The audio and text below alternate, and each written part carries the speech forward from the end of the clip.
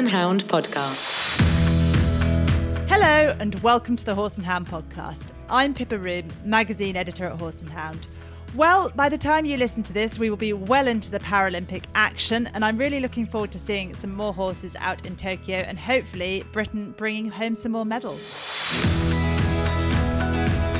Our interviewee today is the working hunter producer Katy Green, who reveals how she deals with the highs and lows of working with horses. Most of the time I just laugh about it. My classic was falling off Prof in the water tray in the middle of the Horse of the Year show, and I did stand up and I took a bow because I thought, what else do you do when you're utterly soaking wet?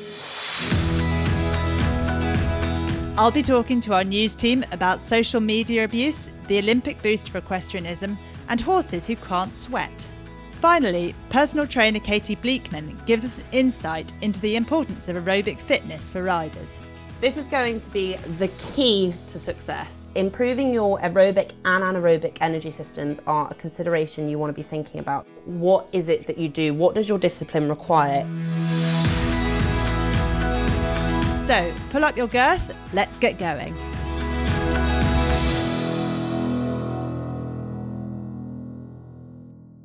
Hello and welcome to Horse and Hound's guest interview. I'm Alex Robinson, showing editor here at Horse and Hound.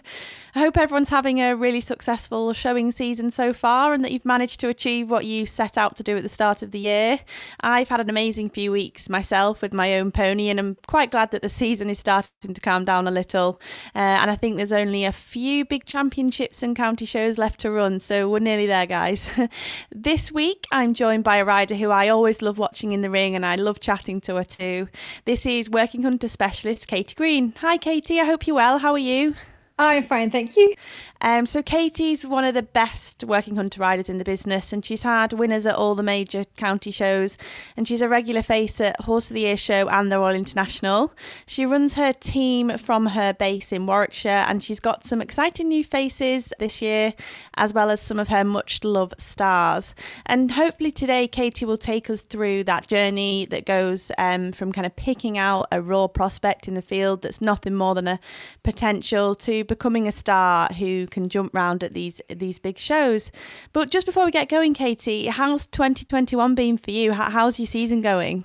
Yeah, 2021 has been an interesting one for me. I started with three of my top horses, and I had two youngsters to bring on, but sadly two of my top horses have been off all season.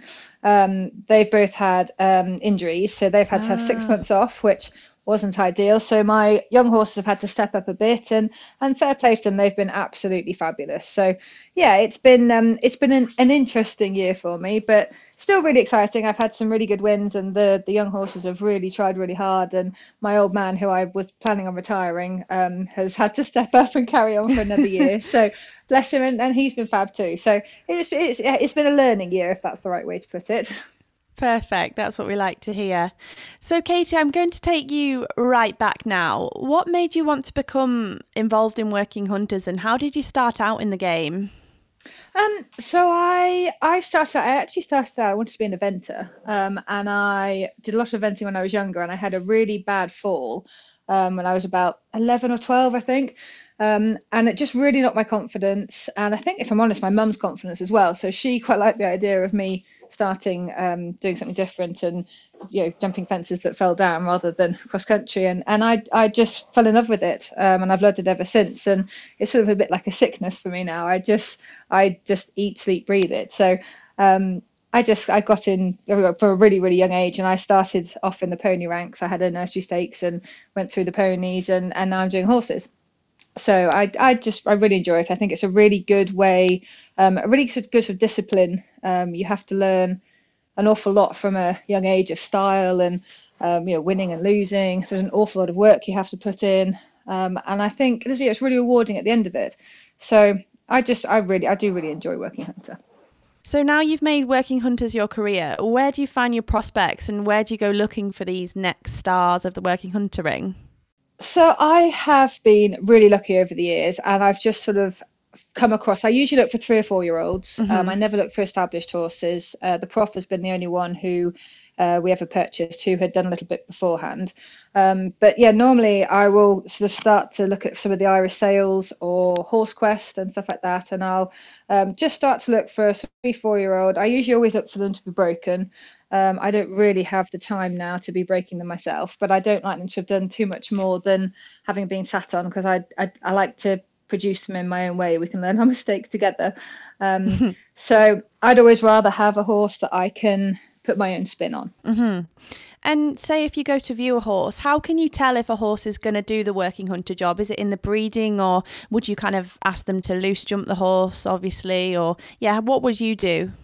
I always have a sort of stamp in mind. I do like traditional Irish horses. And I think for me, I have to like what I see, whether it's an advert or basic sort of confirmation. I like to see a basic video or pictures or whatever, and I have to like the stamp. And then when I go and actually look at a horse, movement, obviously they have to move straight. I can cope with the odd blemish and confirmation and hope that I can iron that out. But I think essentially for me with a working hunter is their brain. They have to be trainable. They have to want to do their job, and I can vaguely tell that from a 3 or 4-year-old. My young horse I've got at the moment, Cruise, when I went to try him, he was only 4 and hadn't been broken that long, and I was only popping him probably over 2-3 foot, no bigger, and he had every single fence down when I tried him. But he tried really hard, and he kept coming. He was really keen to a fence, and I just sort of thought, I hoped there was something in him that he had a great canter, and I thought surely I can hopefully train him, and as he strengthens up, he'll get a lot better. And bless him, he's only 6 now, and he's been jumping clear around Hoy's qualifiers this year. So I just like their attitude. I think the basics of structure and stuff, they have to have what you need for a working hunter there, but everything else I hope I can train into them. That's the plan anyway. Yeah, well, it seems to work for you.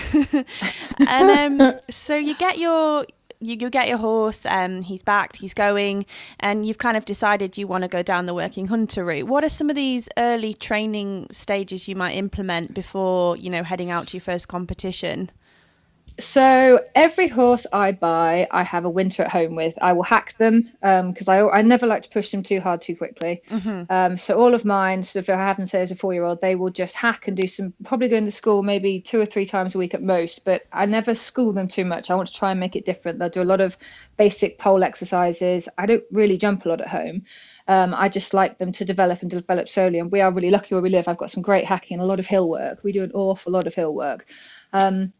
So when I sort of start taking them out, we might go and hire a few places first and just go and I'll literally pop a couple of little courses up and just let them find their feet and just find their confidence as well. I think, they really do have to be quite brave. And I think if you push them too hard, too quick, you can scare them quite quickly. So I wouldn't normally take them into a worker competition till they're about 5. I'd probably give them a good 4-year-old year of just playing. I might do a bit of dressage. I might do the odd flat class.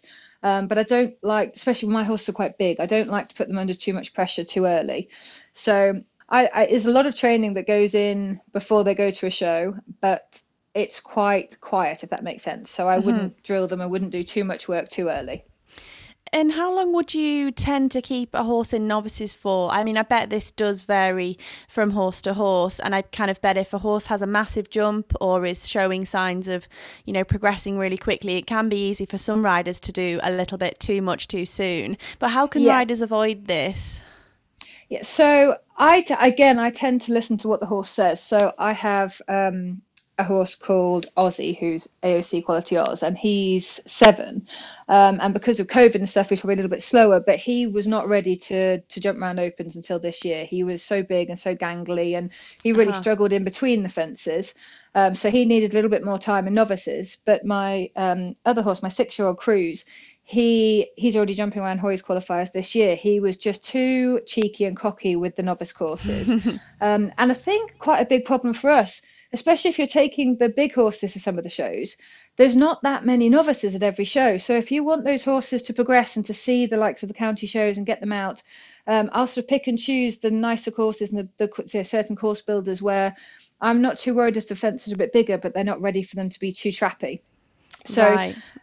I was quite happy for my 6-year-old to jump around a few Hoys qualifiers this year, and I would never take him to Hoys if he did qualify. Mentally, I don't think they're ready for that sort of pressure at that age. But I think it depends on how the horse takes it, and you do get to a point where it's a big step up from the novices to the opens, and if there's not really enough in between to ever really get them ready for it. So I'll go show jumping as well, so they sort of step up a little bit in between and not just go straight from the little novices to the really big opens.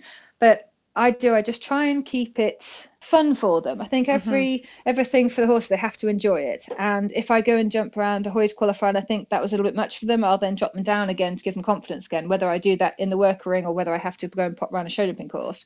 I always try and make sure that they are confident in themselves. So it does just depend on the characteristic of the horse. And setbacks, they do happen to everyone, and I think when we start out we can have a little bit of beginner's luck. And actually I've recently started jumping my own pony, and it was all going a bit too well, and then he's thrown in a few naughty stops recently. And for someone who's quite novice like me, it did kind of throw me off a little bit. So how can riders deal with those setbacks, and what do you recommend them doing? Is it getting training, or as you said, going back to basics a little bit? Absolutely. Everyone has setbacks, and never take them as negative. I think every time I have a bad jumping round, I will sit there and I'll analyse it, and I'll work out what I did wrong, what the horse did wrong, and how I can correct it. And again, don't try and do your homework in the ring. Come away. If you have a trainer, talk to your trainer about it, video it, watch the video back. And most of the time, I will sit down and I go, right, okay, I need a slightly better plan and a more realistic plan. And again, some horses are better jumping really regularly, some aren't. So if you do have the odd bad competition, just drop them down a level, go a little bit smaller, go and pop around some show jumping, take the pressure off. It doesn't always have to be in the working hunter ring. Take your trainer with you or go to your trainer's house or whatever, but just keep going. I think it's never a case of come away and think that was a disaster, I'm giving up. You never have that attitude. I mean, gosh, I've had plenty of falls, plenty of disasters, and most of the time I just laugh about it. My classic was falling off prof in the water tray in the middle of the Horse of the Year show, and I did stand up and I took a bow because I thought, what else do you do when you're utterly soaking wet? So, I didn't say that as a negative. You have to have a bit of a sense of humour when you ride any horse. And again, the following week we took Prof out and we put a few water trays indoors went and hired I think it was Solihull Riding Club, which is down the road from me. And just went to pop him around and give him a huge amount of praise, and just let him forget that it was ever an issue. If I ever have a bad round, I will go and do my homework then away from the ring. So I think there's always an added pressure when you go straight back in the ring and try and correct something. And practice those water trays. I've also learnt that the hard way. Yep, practice them loads, full of water especially, and if you get wet, you get back on. So. And just finally, Katy, if there's a rider, completely new to working hunters, or maybe even jumping in general, do you have maybe 2 or 3 top tips that they can use to ensure they start out strong? Yeah, absolutely. So one of my biggest things for me was to learn from others and ask other people. There are so many professionals who are always out there wanting to help, wanting to encourage more people to take up working hunter or whatever. And I think you're never unable to learn. I think the more you can learn, the more you can take from somebody else, enjoy it and take. And again, it is fun. Try and have some fun with what you're doing. It is meant to be fun. We all enjoy it. We all work very hard at it. And I think you just have to. I think you have to have a little bit of a season plan. If you're starting out jumping, have an aim of what you want to do. And that aim hasn't always got to be to win. Even if that aim is just to jump a nice round to work on your style marks or to just get from the first fence to the last fence. I think don't have too much pressure. Train hard. Gosh, I think every success that you notice from anybody, there is so much hard work that has gone into that little bit of success. Nobody just walks into working hunter ring and wings it and jumps clear round. It doesn't work like that. Huge amount of training. All of my horses have a huge amount of physio, of osteopaths. They have, regular therapy. There's a lot that goes into it. And again, I think a lot of people should sort of look at professionals and again ask professionals how they get to that point. How do you? What work has to go in to make a working hunter? Talk about their feeding routine, their everything, because there is so much that goes into it. And working hunters aren't show jumpers. They are very different. And I think if you're still starting out as a working hunter, the best piece of advice I can give is work hard, learn from anybody that you can. So everyone on the working hunter scene that I know is always happy to help, always happy to give any advice. Showing is quite hard to break into. And again, there's nothing wrong with that. Don't see that as negative. See it as a goal or an ambition. Work really hard and just do your very best to enjoy it. And like I say, every success is a bonus. Perfect. Thank you, Katy. Just before we sign off, where are you heading next? Which show's next on your list? Next on my list, Moreton in Marsh, I think, is my next one on the list. I think we'll probably do Stoneleigh before that. Again, I've got my Aussie has qualified for the Horse of the Year show, and then Jack, who's 18, I'm just trying to keep him fit. He's jumped around a few Horse tracks and he won at Bury Farm, but I'm not massively chasing them with him. He's an old man and he doesn't need to. And again, the 6-year-old will jump another couple yet. So, but again, just for experience. So I will probably just take them, showed up me a couple of times, and then some Moreton Marsh, and the BSHA champs will be beginning of September. So that'll be the next few that we do. Perfect. Well, best of luck for the rest of the season. Thank you. Thanks so much for joining us. Thank you for having me.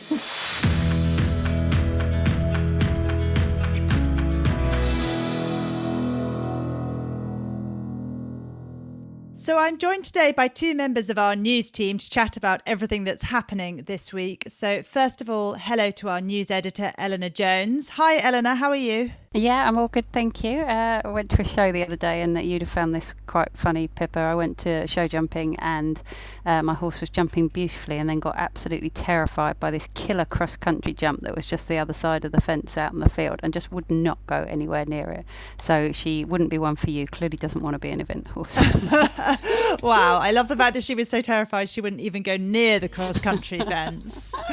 That's quite extreme. Well, we also have with us our news writer, Becky Murray. How are you, Becky? I'm good. I'm getting excited because I'm heading off to report at Blair Castle from Friday. But this also means I'm leaving my non-horsey partner to turn out and muck out 4 mares for 3 days. And because I've not been away in forever, I'm a little bit nervous he's out of practice. Oh, well, I hope you have a great time at Blair and I hope that all goes well with the mare care, so to speak.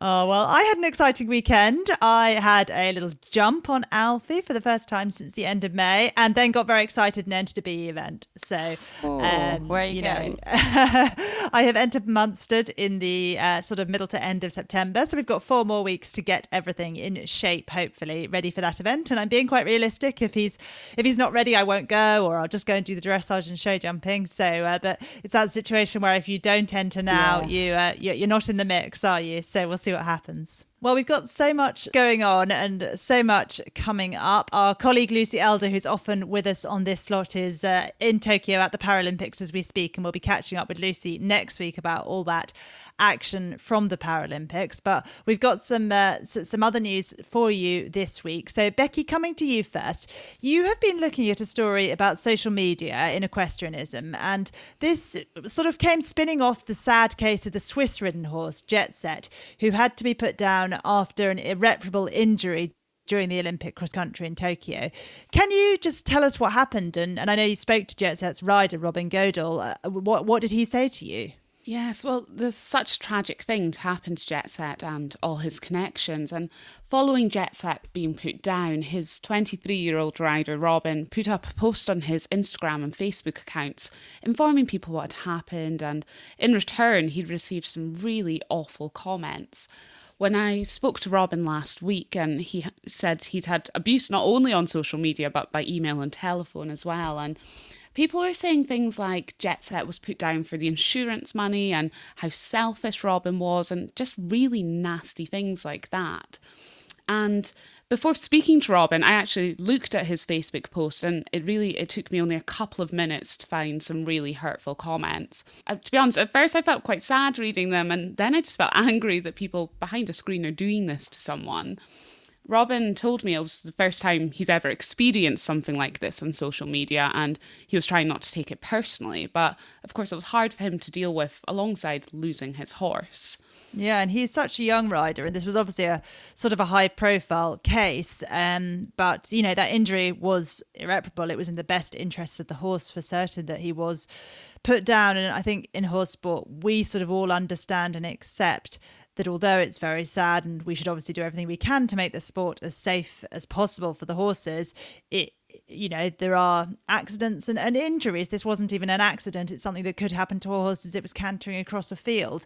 But it's awful that a rider would receive abuse in that way on social media and by those real direct methods as well. What other sort of examples are there of this in equestrianism, Becky? Well, there's been jockeys that have been receiving abuse on Twitter, and Safi Osborne, the European junior eventer, was one of these jockeys that had sort of direct messages. And I spoke with dressage rider Abby Lyle. She ended up removing Facebook from her phone because she felt it was such a negative place to be scrolling on Facebook. She'd posted videos in the past, and not even on a horse, and she would get bombarded with these horrible comments. So it really seems, you know, across the disciplines it's happening. Yeah, and I actually had an interview with our new Olympic eventing champion, Julia Krajewski, the German rider. And in that, she said that during the Rio Olympics, she moved Facebook to the sort of back page of her phone screen. So it wasn't just there when she opened it, and she's just left it there ever since. And that's been a positive thing for her. So obviously riders have to decide where to draw those boundaries and how they manage their social media. But obviously social media can be a great tool for the good as well, can't it? Exactly. That was something Robin pointed out as well, you know, because I sort of said, has it made you want to come off social media? And he said, social media is obviously, it's the modern way of communicating. It's how he sort of keeps people up to date with his horses, with his news and results. So he very much thinks social media is important for the sport. Well, I'm glad that he's able to take that quite mature attitude and hopefully move on from this and isn't you know, really scarred by what's happened, but something that's quite concerning that we're seeing in our sport and across social media. Thank you, Becky, for filling us in on that. Eleanor, coming to you now. This is a positive story about the Olympics, which is in this week's magazine, and it's looking at the boost that British equestrianism could gain from those 5 fantastic medals for Team GB's riders in Tokyo. What sort of areas saw a rise after the success of horse sports at London 2012 and might be affected again this time in a good way? Yeah, hopefully. I mean, one quote from Oliver Townend, who was obviously on the eventing team that won gold, was saying what an honour it was, but also that he hopes it lets other kids who are from sort of normal backgrounds, you know, not privileged, not huge amounts of money, that have a dream to realise that it is doable. And he said, you know, if you've got a dream and you're willing to dedicate your life to it, it can happen, and it happened to us, which I thought was lovely. But yeah, we sort of looked into, as was covered at the time, the effect that the amazingly successful equestrian home games had in 2012. British dressage had a 20% increase in membership figures between London 2012 and the World Equestrian Games in 2018. And we reported a few back in 2013 that there were record ticket sales and crowds at Olympia and badminton. There were equestrian colleges were reporting that more students have been inspired to take up careers in the industry, and they had loads more applications. So yeah, hoping we can harness the positivity and the inspiration, which is what the Olympics is all about, isn't it? And it will really benefit the industry. Yeah, definitely. And I think that new British eventing CEO Helen West was one of the people quoted in that story. What did she say about it? She said again about that inspiration and how key it is to encouraging new people into the sport who then might, in a few years' time, go on to become the next medalists. And she described that the achievements of our riders is an amazing gift that we must grab with both hands, and how she was saying how taking this positivity forward and to benefit the sport is going to be a big focus for BE, British Eventing, and I'm sure the other governing bodies as well. Yeah, I've really noticed actually among my non-horsey friends, I've had a lot of questions. I had a friend who messaged me during the Olympics and said, how do they make the horses take those tiny steps? And I was like, I don't think that's something I can explain by WhatsApp while I'm standing in a mix zone. So I was like, let's go to dinner when I get home. And I think we've seen a lot on social media and in the mainstream media about equestrianism as well during the games, and the story touched on that as well. Yeah, so it's dressage, especially the hashtag dressage. Apparently had more than 1.3 billion views on TikTok, and also some high-profile fans like the golfer Rory McIlroy said he found it mesmerising. Yeah, that was something that actually came up during the games for us, because we had a reporter with us most of the time from the Olympic Information Service called David, and David obviously had got wind of this Rory McIlroy golf story, and he basically made it his mission to find a rider who was interested in golf, so to kind of find the other way round person. And I really admired his persistence, because he basically asked every rider whether they were interested in golf until he found someone. The funniest part was when he asked Philip Dutton, but Philip thought he said, was he interested in gold? So he was answering a completely different question. That's amazing. But eventually he found Jesse Campbell. He said that yes, he was interested in golf. He plays a bit of golf. So bless David, after his persistence and his confusions, he did get his story, I think. But I'm sure there have been pictures of show jumpers golfing, or am I making that up? Yeah, I know that Stevie Wild, who's a big commentator in show jumping, is a golfer. So, and I think he does play with some riders. So yeah, I think you're right, Eleanor.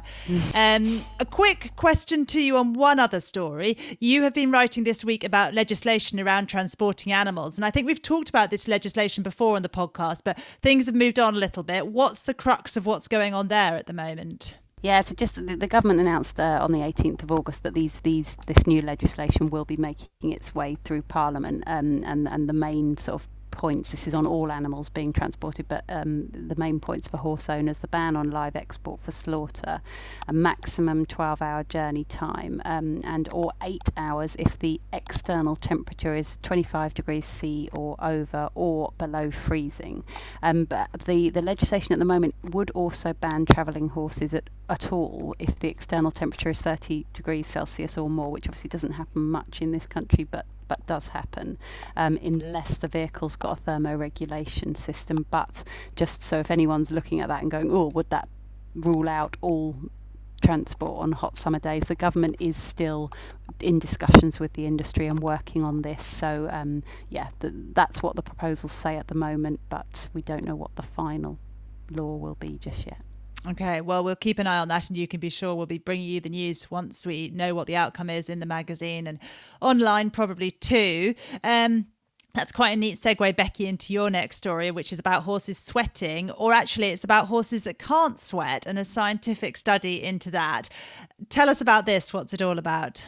Well, this is a study that's been done by researchers in the United States, and it looks at a condition called anhydrosis. And like you mentioned, it's horses who physically can't sweat. And I'll be honest, it's a condition I wasn't familiar with.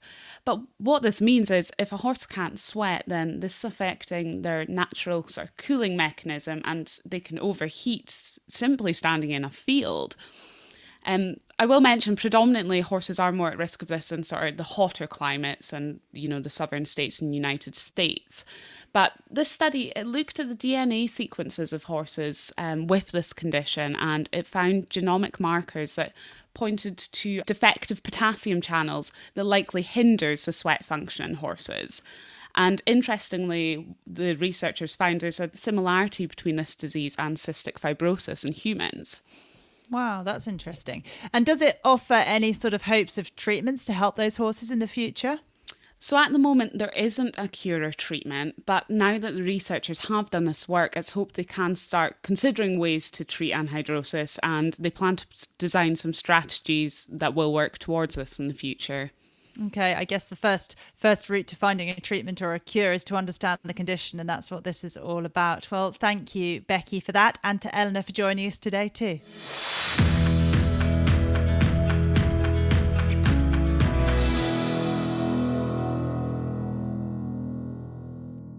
So now we're going over to Katy Bleekman, an online fitness coach and personal trainer specialising in equestrian athletes. Katy has evented to a high level, winning team silver at the Eventing Pony Europeans, and now riders all over the world can benefit from her online coaching programme, Event Rider Fitness. Over to you, Katy. So today we're going to talk about the importance of your cardiovascular fitness for your riding. So when we think about improving our fitness and strength, a lot of the focus is often on strength training and improving your core, improving your lower body, doing workouts that use resistance and apply progressive overload, maybe in the gym or from home. But improving your aerobic and anaerobic energy systems are a consideration you want to be thinking about as well. And again, it's important to think about what is it that you do? What does your discipline require? Your heart rate increases as you move through the gait. So say when you are trotting, your heart rate is going to be a lot lower than compared to galloping. Your oxygen consumption as well is going to rise as the gaits rise, and it's important that you understand which aerobic system you're using when you're riding. A lot of our muscular activity when we're riding is isometric, which basically means you're holding a position. So if you think of your 2-point position when you're out the saddle cross country, you're basically holding a half squat. But equally, your aerobic system is being challenged because your heart rate's up. You're trying to disperse the lactate that is in your body and in your muscles. So it is really important that you have the endurance and the physical capability to be able to do this. So the best way to explain your aerobic system is to think of your steady state, low to moderate effort, going out for like a super easy run or a bike ride, or maybe jumping in the pool and having a nice easy swim. It's easy, it's low effort. So this means 5 out of 10 effort wise. It's by no means working at your hardest. And this is what's going to improve your muscular endurance and your cardiovascular conditioning. And alongside your strength work, if you work on your cardiovascular system, you're going to have better muscular endurance, which basically means you're going to be able to keep going for longer periods of time. If you then relate that back to riding, you're going to be stronger for longer in things like going cross country or walking courses or at the end of a lesson. So it's really important to consider. Your anaerobic system is your short, sharp burst system, if you like. So this is for efforts that would be from anything from 30 seconds to 2 minutes. And your immediate energy system would cover anything which you wouldn't really get in riding as such, which would be 10 seconds of full maximal effort. And this is a completely different system, and you want to make sure that you are including some work that trains the system as well, because if you think of it again, like polo and cross country or show jumping would be the best examples.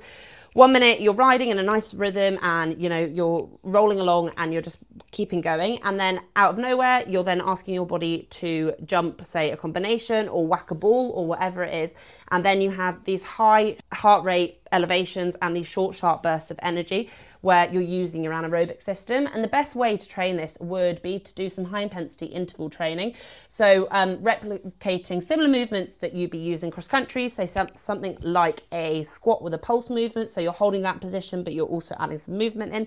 Things like planks with some taps, so again you're adding a bit of movement in, but you're challenging your anaerobic pathways, you're not giving yourself much rest, and you're having to work at this really high intensity.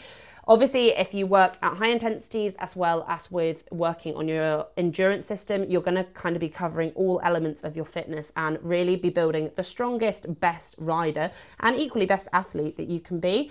When you are working your cardiovascular system, you are strengthening your internal organs and muscles, and obviously you're working your heart and your lungs and the circulatory system. So you're going to be increasing the level of oxygen output in your body, and therefore again how well your muscles can perform, like I touched on. So you can almost think of this as better the engine, better the driver. If you had a Ferrari but you chucked in a Vauxhall Corsa engine, you're not going to have the same power as a proper Ferrari with a serious engine ready to go and hit that track, do 120 miles an hour in 10 seconds flat. And it's the same thing. You want to make sure that you're in a good muscular position and strength position, but equally you must have the engine to fuel these muscles so that you're not puffed out at the end and you have the aerobic demand to keep yourself going, whether that be cross country, in a lesson, in a dressage test, or playing polo. If you'd like to know more about improving your cardiovascular fitness, then please feel free to add yourself into my Facebook group. If you search KKB Fit, you can add yourself into the group and join all of my other riders and me who are all working hard to better themselves and improve their riding. Thank you, Katy. Katy will be back with us next week to talk about core strength for riders. I'll also be talking to eventing world champion Ros Cantor about Penco's Crown Jewel, who she'll be riding at the upcoming Victon 5-star. And we also chat about her experience as the British alternate rider at the Tokyo Olympics. If you're enjoying the Horse Hound Podcast, please do give us a rating or write us a review on your podcast app. It's always great to get your feedback. Talk to you next week. The Horse Hound Podcast is a Media Cage production.